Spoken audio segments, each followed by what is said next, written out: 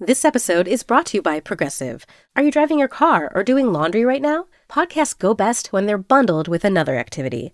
Like Progressive home and auto policies, they're best when they're bundled too. Having these two policies together makes insurance easier and could help you save. Customers who save by switching their home and car insurance to Progressive save nearly $800 on average. Quote a home and car bundle today at Progressive.com. Progressive Casualty Insurance Company and Affiliates. National average 12-month savings of $793 by new customers surveyed who saved with Progressive between June 2021 and May 2022. Potential savings will vary. Vanity Fair.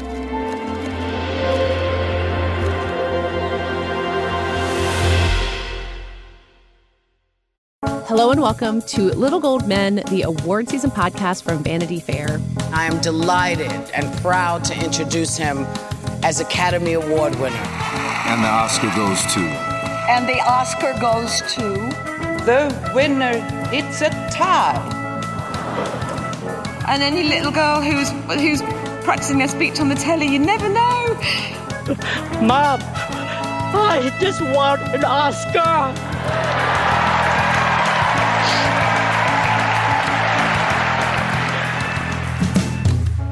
I am Katie Rich. I'm here with Richard Lawson. Hello. With David Canfield. Hello. And with Rebecca Ford.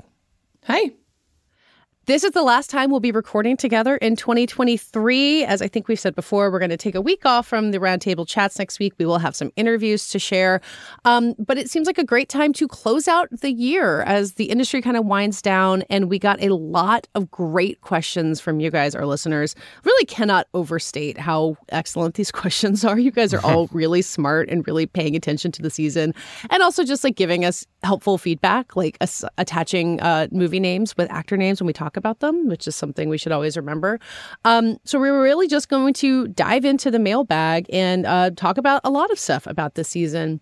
And I wanted to start with a specific question from Christopher, because also The Color Purple will be out on Christmas. The review embargo on that is lifting at long last. We can talk about it in a little bit more detail.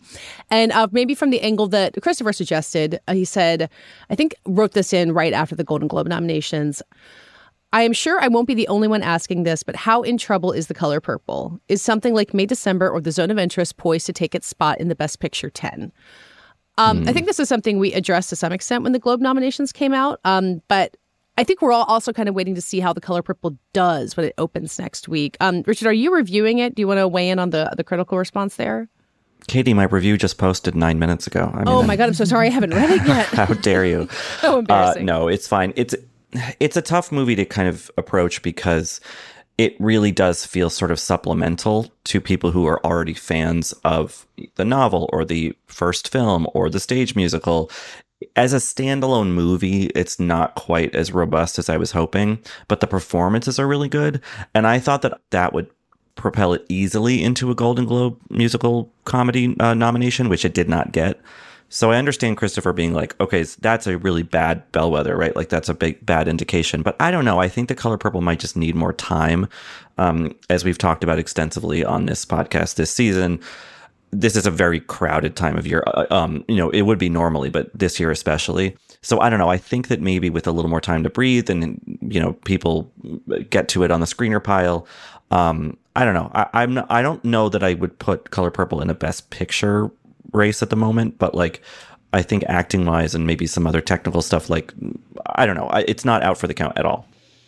Yeah, I do think just the screenings I've been to, the reaction is so intensely positive.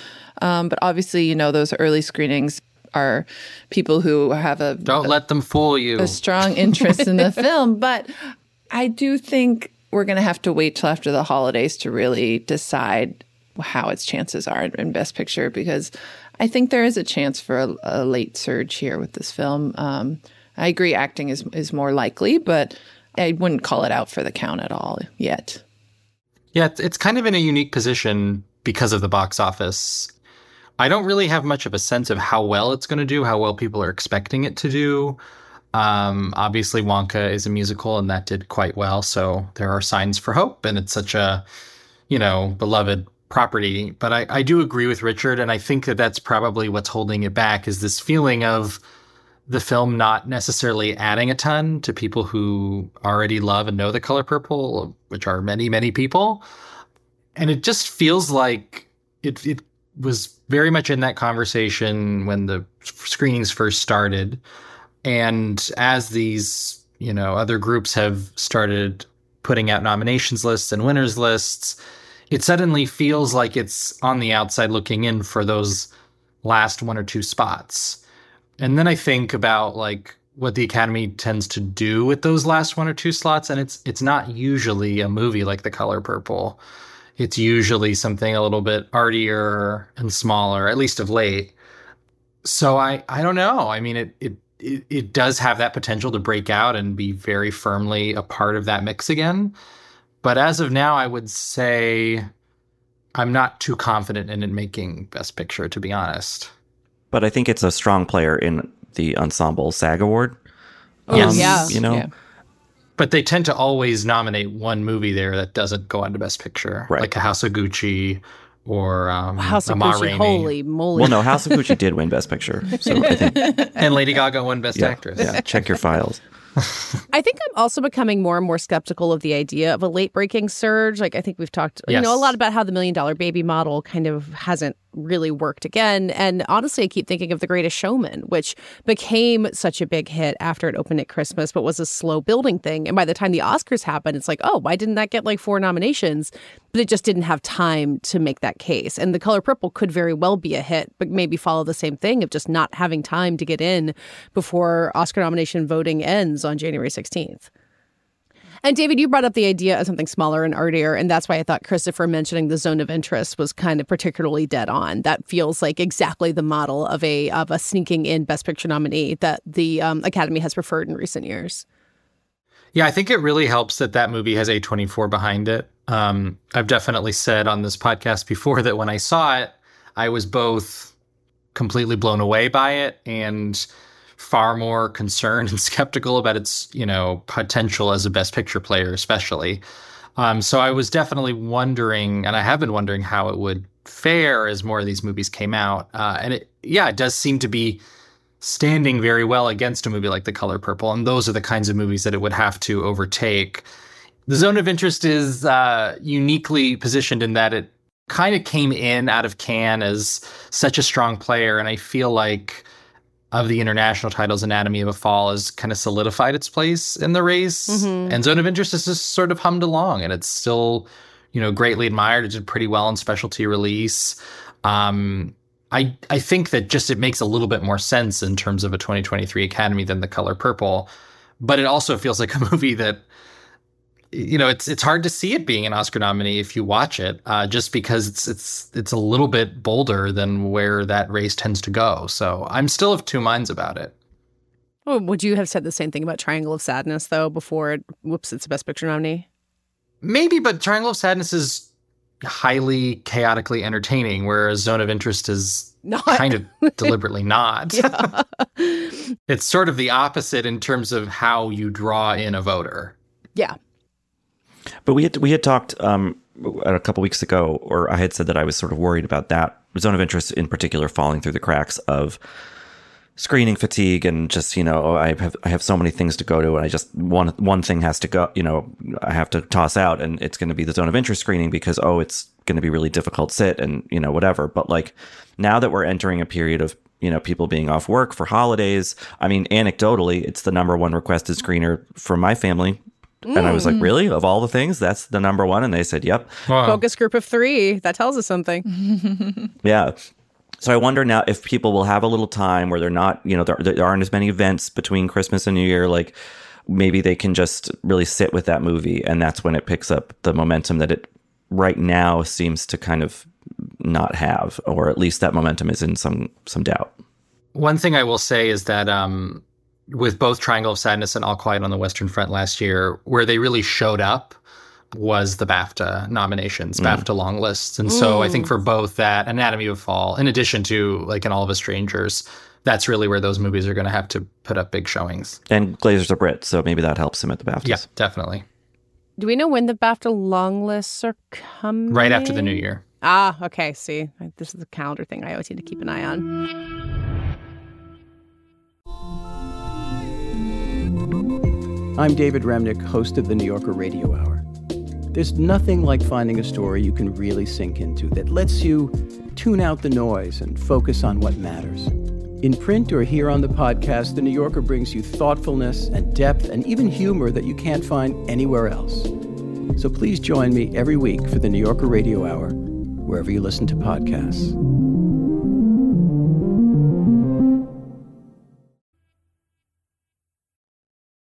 To move on to the questions, I need to briefly acknowledge this one from Jason, who asked, what is Katie's favorite moment or song in Wonka, and how many times has she watched the screener with her kids already? My Scrub, I think, is the best song. Richard, you can tell me, as my fellow Wonka stan, if you have another pick.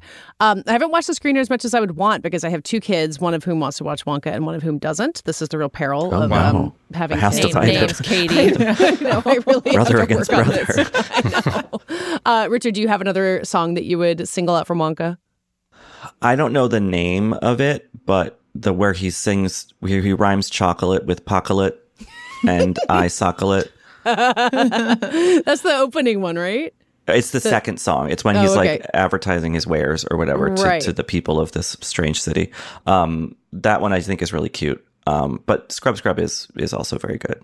I can't wait to watch Wonka again. But there's also the song that he sings with the little girl, where they're like floating above the city on the balloons. A good one. That's the first point in the movie where I cried, and it was not the last. Yeah, I think as the holidays go on and everyone becomes more emotionally vulnerable, maybe Wonka will really start hitting everyone where it hurts. Weeping under the Christmas tree, singing pocolate to themselves. No, that's my holiday tradition. Okay, we have a couple of listener questions that are like on a similar bent that I'm going to group together, but I'm going to take part of one from Akib, who just kind of made what I thought was a good point. I wanted to say that I feel this has been a really good movie year. I've seen tons of Best Picture lineups with a variety of 10 movies, and for the most part, I look at them and I see that I really like these movies, which is something you really can't say about recent years. I really agree. As I kind of put together what like a potential Best Picture 10 would be of all the possibilities, there's like not a bad movie in there. And I think for me personally, and everyone might have their own opinion, I think 2017 was the last time that happened, that there was just like an all hits, no skips Best Picture lineup. And I think that speaks really well to what this year's film lineup has been. You guys with me? Yeah, I've been saying that. I feel like I've had that conversation a million times recently because it is such a wonderful and like varied group, you know? And I think a lot of us on this podcast have favorites that are similar, but I agree that there's at least 10 wonderful films this year, which is pretty great. Yeah, I think a year where you have something as massive as Barbie or Oppenheimer going toe to toe in some ways with like Past Lives and May December, and like, you know, I just think that the range of scale is so interesting this year. It's hard for me to see that up close, and I'm sure it is for you three as well, like because you're just sort of in it and it's work, and you start. I mean, I'll speak for myself. I start to resent every movie because I'm just like, nah, like I'm sick of these. But yes, from a more considered distance, it's like, oh yeah, this is really good. It just takes time, I think, for me to realize that, and that's kind of what's happening now. It's like looking back at a festival lineup and being like, whoa, that was actually really good. You know? Yeah. It just I don't know it in October, but now I'm starting to appreciate the varied splendor of this year. There were quite a few. Really bombs around fall festival season last year, like Bardo and The Sun, lest we forget, and White Noise, movies just really that went nowhere and that landed as pretty big disappointments. Your anti-Venice bias is showing, David. I think we must blame the programming on that one. But this year, there really wasn't any of that. I mean, there were, everyone had favorites, and maybe movies that didn't land as strongly for them personally, but the reception of... I just remember being in Telluride, and there were so many great movies getting such a wide, range of ecstatic reactions. Mm-hmm. And I think that was very different from last year, where you had movies like Women Talking and Tar finding a lot of admiration and affection in certain corners, but that was kind of where it ended. So that's where I really noticed it. It also just feels like every year there's been a lot of movies that we really love and have a lot of critical acclaim and get it in there. But there's always just like one or two kind of lingering around where you're like, okay, this is not for me, but like there's something I can do to stand between Green Book getting a Best Picture nomination. And this year there just isn't one of those. Like, I think you kind of keep waiting. You're like, okay, what's on the horizon? Like, is the Iron Claw going to be some disaster that still gets a ton of Oscar nominations? And it just hasn't happened. Everything has really flourished on its own terms, which is just wonderful to see. I was kind of hoping for some kind of Collateral Beauty or Cats or something. And I think we kind of thought that was going to be Wonka. Yeah. Not that Wonka was a major awards, wasn't positioned for awards, but Wonka turned out to be good. So yeah. That trailer gave us a little hope that it was going to be a car wreck, but they pulled it off. Stop hoping for car wrecks. We don't want things to fail, but it can be fun. I guess my point is, what will be the rowdy screenings of February? There is not a movie that fits that bill. It's just going to be Barbie again. Just keep playing Barbie. All the Barbie haters will go and yell at it. So the other half of Akib's question was also something similar to what Rob asked, and both of them kind of cited Paul Mescal and Aftersun specifically as someone who you're like, oh man, I really want them to get nominated, but like, it'll never happen. Akib brings up Brian Tyree Henry and Causeway, or Rob kind of brought up Renee Zellweger and Bridget Jones, where something feels so unlikely that talking about the unlikeliness is what makes it actually a nominee. But I think, David, you brought up Brian Tyree Henry and Causeway recently. Like, is there something that feels like that like we're not predicting, hasn't shown up on these lists, that could just reemerge kind of right about the right moment, maybe with the SAG nomination, maybe just with the Oscars? Like, what would you pin some hope on there? I mean, a month ago, I would have said Charles Melton. Yeah. But now that's... You were so correct that it's now obvious. People like Richard have done the good work of making it so I don't have to say that, because he is definitely in that mix much more firmly now. I mean, I don't know. It's such a mystery when, especially something like that happens. I think with Paul Mescal, there was such a groundswell for the movie, and it did do really well with the BAFTAs again. And it just had this steady stream of really passionate buzz behind it. With Brian Tyree Henry, I was so thrilled by that nomination, in part because it really came out of nowhere. Yeah. I mean, he's amazing in the movie and absolutely deserved it, but the movie was very quiet. It premiered in Toronto to very little attention. Jennifer Lawrence's campaign didn't really go anywhere. I just didn't really feel like there was much, possibility there.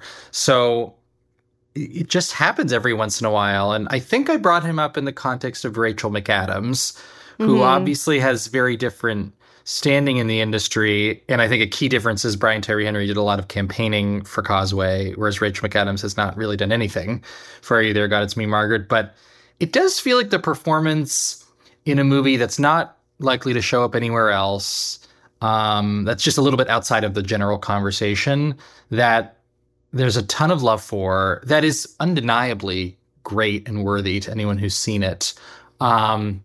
And that comes from an actor who is greatly respected. I mean, she was nominated for Spotlight. I think I like her a lot in Spotlight. I think this would be a far more, exciting nomination for her. So that's one that comes to mind. I don't know. It's a strange year where it always feels like things have solidified, even though they haven't. I think that we could keep an eye out for America Ferrera, for Barbie. I have some weird sense that just jumped into my head that, like, what if Matt Damon gets a supporting actor nomination for Oppenheimer? I don't know. I think that there are a couple people lurking out there. Franz Rogowski won at New York Film Critics Circle. People like that movie. It was kind of a little indie hit in the summer. Like, I don't know, maybe that's not going to happen, but but I don't know. I think America Ferrera for Barbie is like the one I would put if I was going to take a risky bet. That's where I would go. It's tough because the listener examples are performances from films that didn't get nominated anywhere else. Like, I could see America Ferrera for sure because of the Barbie momentum and how many other nominations it's probably going to get. But it's hard to find an example of an actor this year from a movie that's probably not going to be anywhere else and that could make it through. I have Gael Garcia Bernal in the mind right now, and obviously I think it's more of a me personally being a little bummed he's not more in the conversation, because I think his performance in Cassandra is definitely worth being in this conversation. Yeah. I think that's a stretch, because I don't hear people talking about it in the way we did with something like Paul Mescal last year. But I don't. My other sort of question mark is Barry Keoghan, because I think even people who are mixed on Saltburn can acknowledge that performance is very, very special. And obviously he's been nominated before. But again, you look at these categories and they're so crowded already. It just feels like I can't talk myself into any of these surprise nominations having any room. I think there's a number in supporting actor too, but it's just so stacked. And now that you also have Charles Melton as the kind of new face of that mix, it's like, how is there room for a Glenn Howerton, who has been everywhere for Blackberry and has gotten some attention, or somebody like Peter Sarsgaard for Memory, who has been getting a really kind of Andrea Riseborough-esque tinted push of, a long respected actor finally with a great role. And he's been all around LA and New York with the movie Memory. And Jessica Chastain is basically campaigning on his behalf. She's good at that. She's very good at that. So, I mean, theoretically, I could see that happening, but it's just like, it's just so hard to imagine when you're talking about Robert Downey Jr., Ryan Gosling, Robert De Niro, Mark Ruffalo, Willem Dafoe, and Charles Melton. And that's just 6. And then you also have people like Sterling K. Brown, and I could go on and on. I mean, it's so stacked with big names from big contenders that it's tricky. But you always hope to see them. And usually the Academy does at least throw one in. So well, I'm not ruling it out. I think it's telling that when we first started this, we kind of went to America Ferrera and Rachel McAdams, because supporting actress has felt like the fuzziest. And I was going to throw out Juliette Binoche, who was on this podcast very recently. You talked to her, David. I won't tell her that you didn't bring her up, but she's a very famous Oscar surprise when she won supporting actress, beating out Lauren Bacall. And that's a movie that people love. And I really think will be at the top of screener piles over Christmas, like certainly at the top of mine. So she might be someone to keep an eye on for the taste of things, I should say. There's also, at the Golden Globes, again, very different awards body, but like supporting actor, those categories they're not split. It's drama, comedy, musical, everything together. And of the 6, Rosamund Pike is in there for Saltburn. Yeah. And she is really good in that movie. And a lot of people have seen that movie. And yes, it's not that awardsy maybe in the grander scheme of things, but like, maybe she's in the mix too. Because like Brian Tyree Henry had gotten 2 nominations before this somewhat surprise Oscar nomination. He was at Spirits, he was at Critics' Choice. Rosamund Pike has 1 nomination so far. Like, there is precedent, I guess. But I think you're right, Katie, that like maybe Binoche is the better pick there, because that movie appeals, let's say age-wise, to a demographic that's well represented in the Academy. Are you calling me old because I want to see this movie? No, I'm saying we're old souls, that people in the Academy are genuinely old. I kind of love that one. I think she's a really good pick for that. I mean, she's a lead, but whatever. Well, we'll talk to Julianne Moore also in supporting actress and see how that goes. While we're talking about acting categories and what there's room for, there's a question from Austin about someone dear to our hearts. Given the recent nominations announced from Golden Globes and Critics' Choice, what do you think are Andrew Scott's chances for an Oscar nom? David, I feel like this one's hitting you kind of personally. Whatever do you mean? Yeah, I think, again, BAFTA. Like, that's kind of a make or break. He would have to get in there. That doesn't mean he gets in at the Oscars, but it's kind of like where Paul Mescal was for Aftersun last year. It's just absolutely will need to happen, and the movie will need to perform well there overall. I really do think he's in it. The movie is playing like gangbusters in the UK, which is, makes a big difference with Oscar nominations.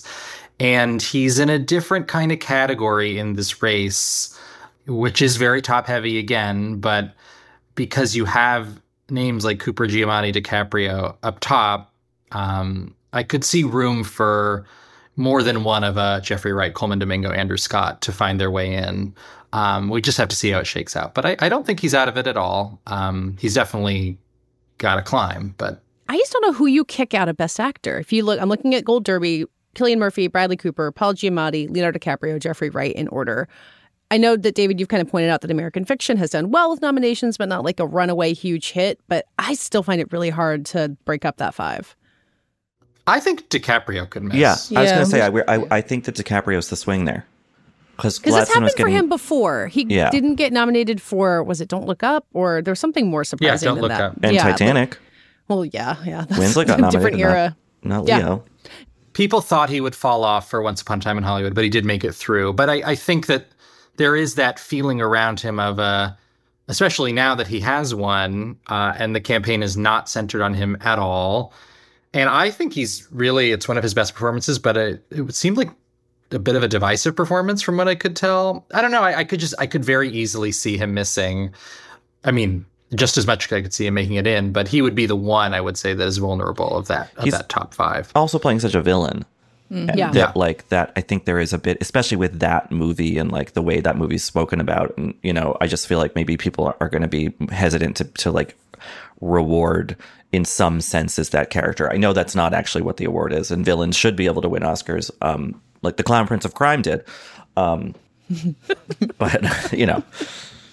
I would like to renew the conversation around Colman Domingo a bit. I did a Q&A with him, and I've done quite a few this season, and that one, I have to say, played pretty spectacularly. There was loud applause after every answer. He is unbelievably good in a room, unbelievably charming, unbelievably sincere, and really connects with everyone who is there. And there is a real narrative that he is selling really well, in addition to the performance at Rustin speaking for itself. So he's in the mix too. And out of that 7, I don't really know how you get to 5, but you will. And I'm not ready to count any of those guys out, because it does feel like each of them has a really compelling way in. I can already see us writing the snub entry for one of these nominations. There's a snub. There's 1 to 2 snubs in this category. Yeah. Well, we have a question kind of just right parallel in this from Luke about Carey Mulligan. Lucas writes, I sort of feel like Lily Gladstone and Emma Stone will split their votes because of some interesting factors. People's reservations with Killers of the Flower Moon. Emma Stone won just a few years ago. And I feel like Mulligan could swoop in and take it. It seems like Bradley Cooper in the movie might be pushing the narrative in her direction too, which is interesting. You think about, Lily Gladstone having Leonardo DiCaprio campaign for her. I think it is similar with Carey Mulligan. Looking at Best Actress, it's not quite the same kind of pile up as Best Actor of getting 7 down to 5. There's some interesting fringe cases. I do think Carey Mulligan will get nominated on Gold Derby. She's right below Emma Stone and Lily Gladstone. But what do you think about that scenario for a win? I think it's possible. I think I feel like Emma Stone is really, really strong. I don't know if people view it as the same, like, well, she's already got one kind of situation, because that performance is just so undeniable. But also Lily Gladstone has a very strong narrative. So to me, I mean, I think all 3 of them are locked as nominees. But I think it's sort of, we have to wait and see what happens, especially with Carey in Phase 2 and how well Maestro does overall. And despite what Bradley Cooper has done to, he made her first build, like, he really tried to make Felicia Montealegre like as much of a lead of that film as Lenny Bernstein, doesn't quite succeed. I mean, it is the Lenny show and it is Bradley Cooper's show, and Carey Mulligan's really good in it, but I just think that she's too much in the shadow of this huge thing that's not just a big performance from Bradley Cooper, but direction and writing and conducting. And I just feel like whatever effort has been made to sort of center Carey Mulligan more in the narrative of that movie, it hasn't quite worked. By huge thing, you mean the nose, Richard. Is that what you meant by huge? Why do you think it hasn't worked when the Lily Gladstone centering, I think, really has? Even though she's in it less than Carey is in Maestro. Yeah, absolutely. I mean, I think it's because of what Flower Moon's about, Yeah. And there is a sort of a push to really center the narrative of Lily Gladstone's character and her family and everything. And I think that there's less of a political urgency to pointing to Felicia Montealegre. Perhaps if Maestro had put in her political activities, her, the Black Panther Party she hosted, all that stuff, and made that part of her life more of the story, maybe we'd be, speaking about it differently, but that's not what happened. It just also feels like since the strike ended, because before the strike, there was a very conscious, clear effort to make it seem like it was her movie. Yeah. And those of us who had seen it in advance, I don't think we're quite convinced of that, even though I think she's amazing in it, and deserves to be in the conversation. But once the strike ended and you have Bradley Cooper going on CBS Sunday Morning or doing these panels with Steven Spielberg and every other famous director alive. And has so much to talk about the performance, the preparation for the direction, the preparation for the conducting. It's incredibly difficult to not make it about that, even if you did have a little bit more Felicia in there, because I think he does give her the movie in that last act in a lot of ways. It's just very hard to make the campaign about her when he's as present as he is. And frankly, when he has a slightly clearer path to win than she does, which I think is kind of the underlying sentiment of how these two respective candidacies have shaken out, is he has a way into Best Actor in a way I don't think she has a way into Best Actress at this point. To me, it feels, I don't see Gladstone and Emma Stone splitting. I think that the appeals of those movies and those performances are pretty distinctive, actually. So I think they're pretty high up top. And I would put Carey Mulligan, firmly, like Rebecca said, in the nominations, circle. But I don't know if she's in that top tier yet. Yeah, I mean, at this point, it feels like a two-person race for that win to me. I would even say like someone like Sandra Hüller is rising a little bit faster. We have a question that I want to get to about international contenders, so I'll save that spiel. But she's an interesting position too. I was going to ask you guys so if we accept Stone, Gladstone, and Mulligan as the top three in actress, how would you round out that category? I think it's really hard to figure out what combination of people. Like, you look on the Gold Derby rankings, like Annette Bening is in 8th place, which seems crazy, given, everything around her and Nyad. You've got Natalie Portman, you've got Greta Lee, you've got Fantasia Barrino, you've got Margot Robbie, Sandra Hüller. I'm rooting really hard for Margot Robbie, as I think I've said, but I can't really decide what an obvious Best Actress 5 would look like.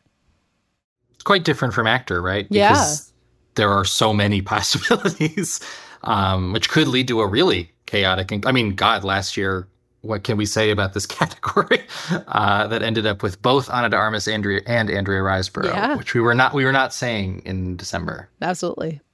So no one wants to make their Best Actress 5 before I move on. My 5 would be those three and Hüller and Bening right now. I think that checks the most Academy boxes, but I feel pretty good about Sandra Hüller, to be honest with you. I just think that the Academy is enough of a shape where it would be a pretty big snub if she didn't make it in, honestly. But it's just hard to tell where a movie like Nyad is when it kind of came and went during the strike. Annette Bening is in Australia filming a new show right now. And it's hard to know if it'll be able to stick around. And then on the other hand, whether Margot Robbie stands out as a performer enough for voters, even as we know Barbie will be embraced elsewhere. It's really hard to say. Well, she's not in Australia yet. She's swimming. She's almost there. We're publishing on Thursday, Richard. I think she's getting there Thursday morning. She's set to make landfall by Thursday. I'm Rachel Martin. You probably know how interview podcasts with famous people usually go. There's a host, a guest, and a light Q&A. But on Wildcard, we have ripped up the typical script. It's a new podcast from NPR where I invite actors, artists, and comedians to play a game using a special deck of cards to talk about some of life's biggest questions. Listen to Wildcard wherever you get your podcasts, only from NPR. David, let's talk about the international performances question you mentioned, which I agree is really interesting. It's from Callahan, who says, do y'all think that at a certain point, acting performances from non-English language films would be more regularly nominated, or at least in the conversation of being serious contenders to be nominated? And his example is fascinating. Sakura Ando, who plays the neighbor in Godzilla -1, delivers in every scene she is in and is the emotional focal point in all her scenes. I think she should be talked about for the 5th slot in Best Supporting Actress, because without her, the movie does not land in the same way. I've not seen Godzilla -1. This is maybe makes me the most want to see it of anything I've heard about it. Has anybody else seen it? No, I really want to. But it's interesting. Sakura Ando is a great actor and also has the Koreeda film Monster out this year. Oh, and she's really good in that too. So she's having a good year. But no, Godzilla -1 is the movie I might sneak off and see with my partner when my parents and sister are watching Zone of Interest. But no, I think that's a really interesting question, and I would love to see that happen more. It's been the Academy's been a bit better about it in recent years, but in a case of a movie like that, there is absolutely no campaigning done for that, you know, and it's not on the radar in that way. The screeners aren't going out. Like, I think that there has to be at least some initial effort to put a movie in conversation that many movies, American or from wherever, just whoever's putting them out just is like, we're never going to do that. There's no point. I mean, some movies do get FYC campaigns that you wouldn't expect. I remember getting an FYC screener for a Fast and Furious movie, for example. But yeah, something like Godzilla, which is not American and is not trying to be in that conversation because the US distributor doesn't really care about that. That would take a kind of Herculean effort. The classic example of the Academy not doing this well enough is Parasite, you know, which won SAG Ensemble without any of the actors nominated there, which won the Oscar for Best Picture without any of the actors nominated there, and with several performances in that movie that were talked about a ton. Song Kang-ho was, you know, somebody that had a real narrative to get in, and it just didn't go anywhere. I mean, it did not materialize. And I feel like it has to change eventually. We have gotten to the point where, and this is a really low bar, but like Penelope Cruz can miss Critics' Choice Golden Globe for Parallel Mothers, and we can believe that the international bent of the Academy will still get her through.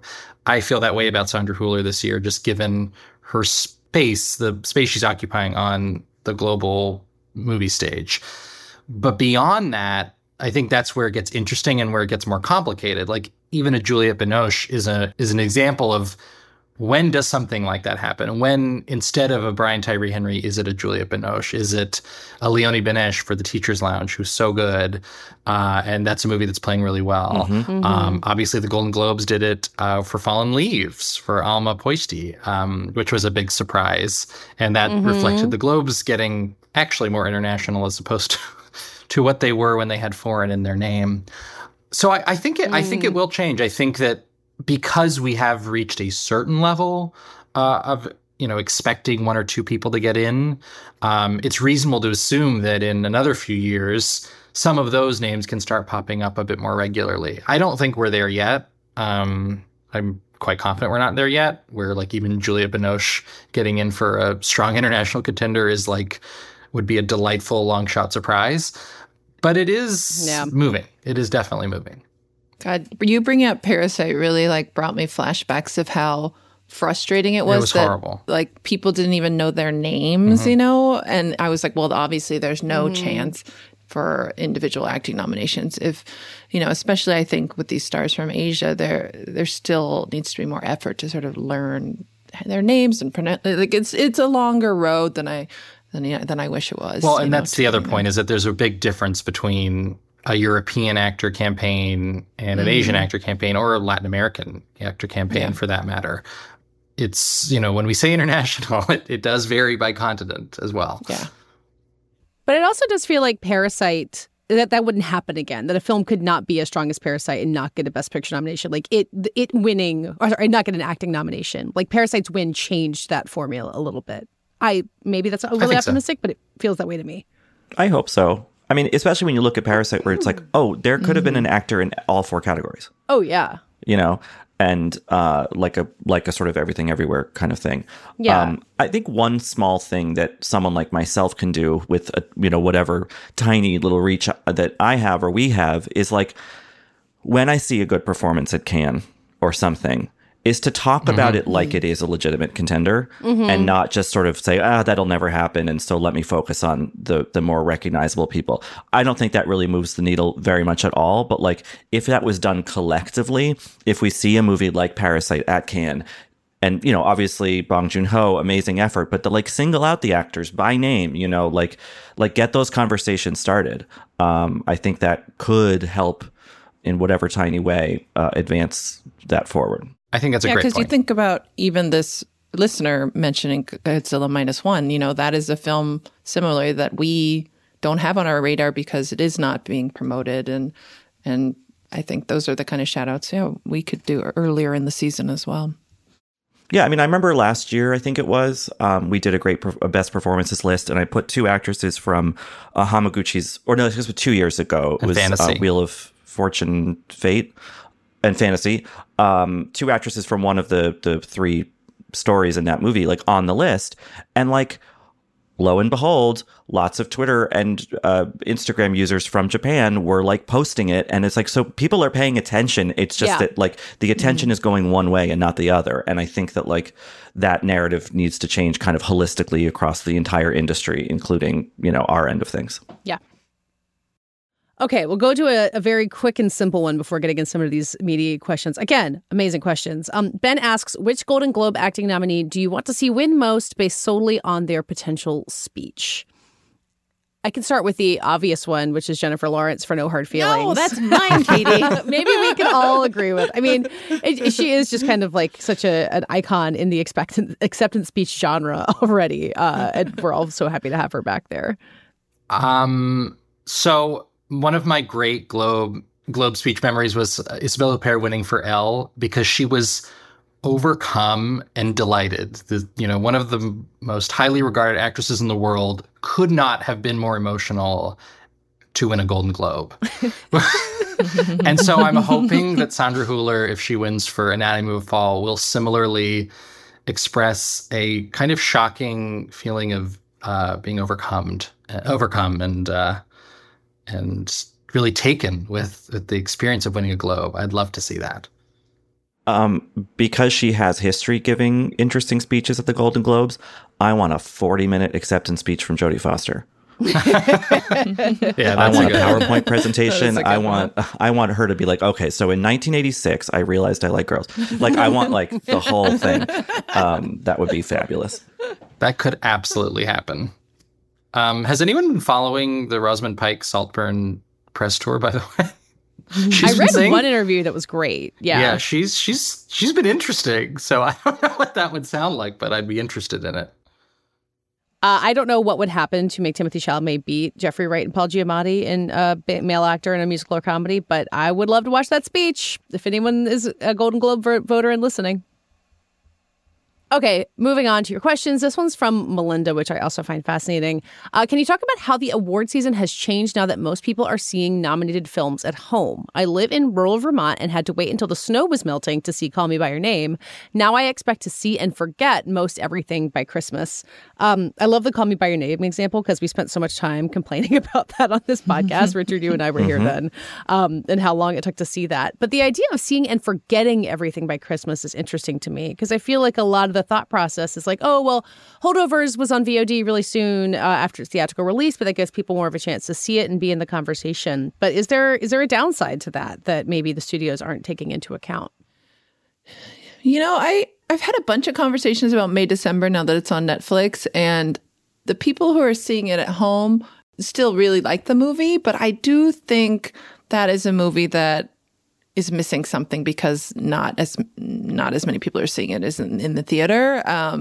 Just with the tone of that film and the way you surprise, laugh, and things like that. I just think it's such a, I had such a wonderful theatrical experience with it in Cannes, and it has made me think about this sort of question about, does your experience in the theater stick with you longer than, when you're at home and also on your phone and doing your laundry at the same time as watching a movie? So.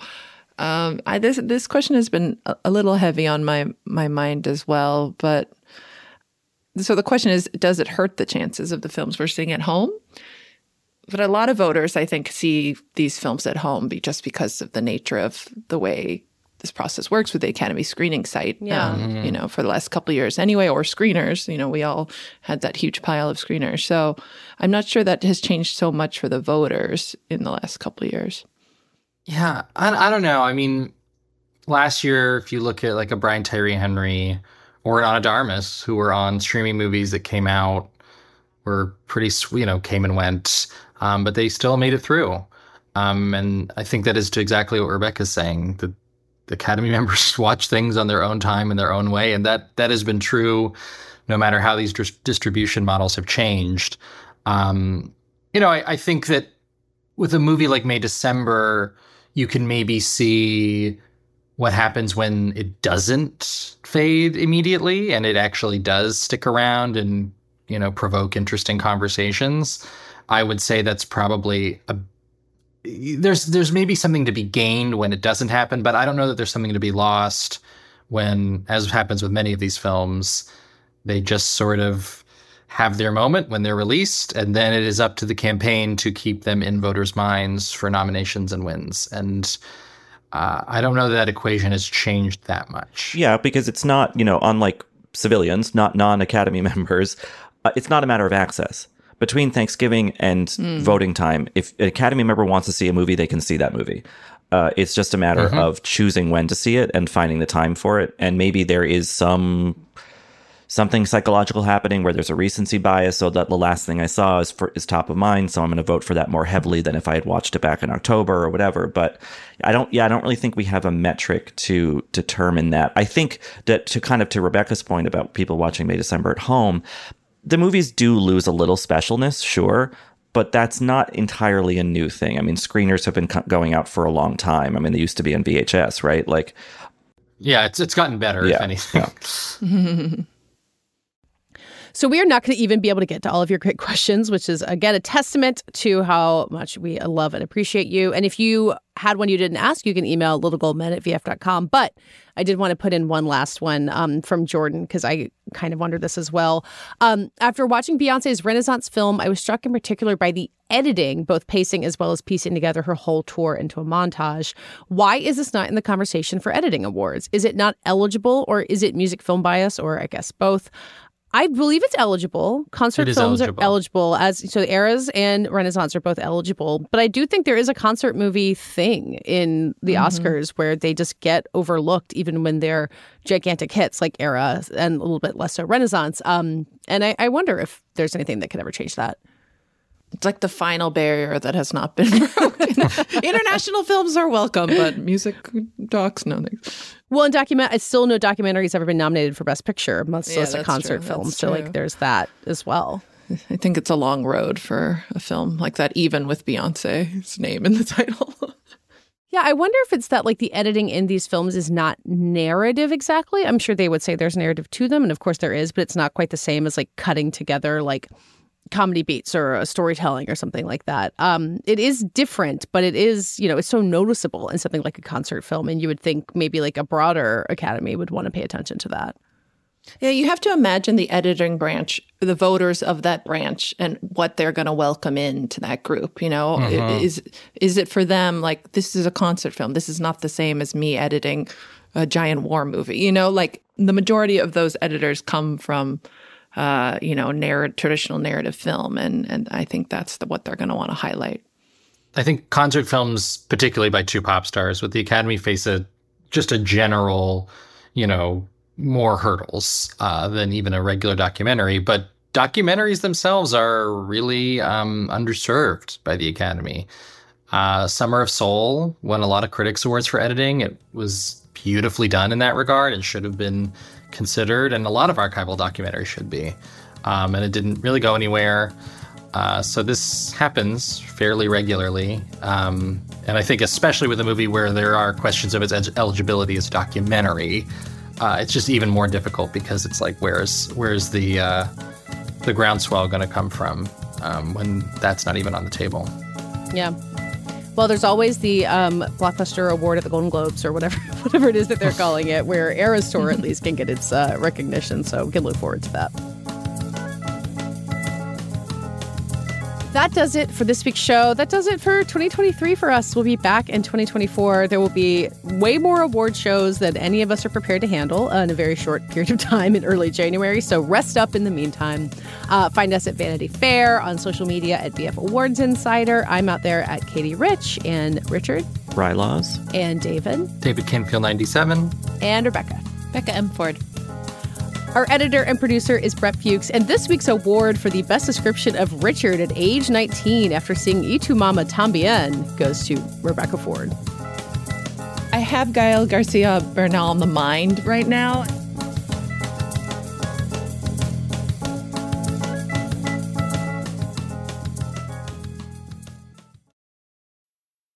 I'm Alex Schwartz. I'm Nomi Fry. I'm Vincent Cunningham, and this is Critics at Large, a New Yorker podcast for the culturally curious.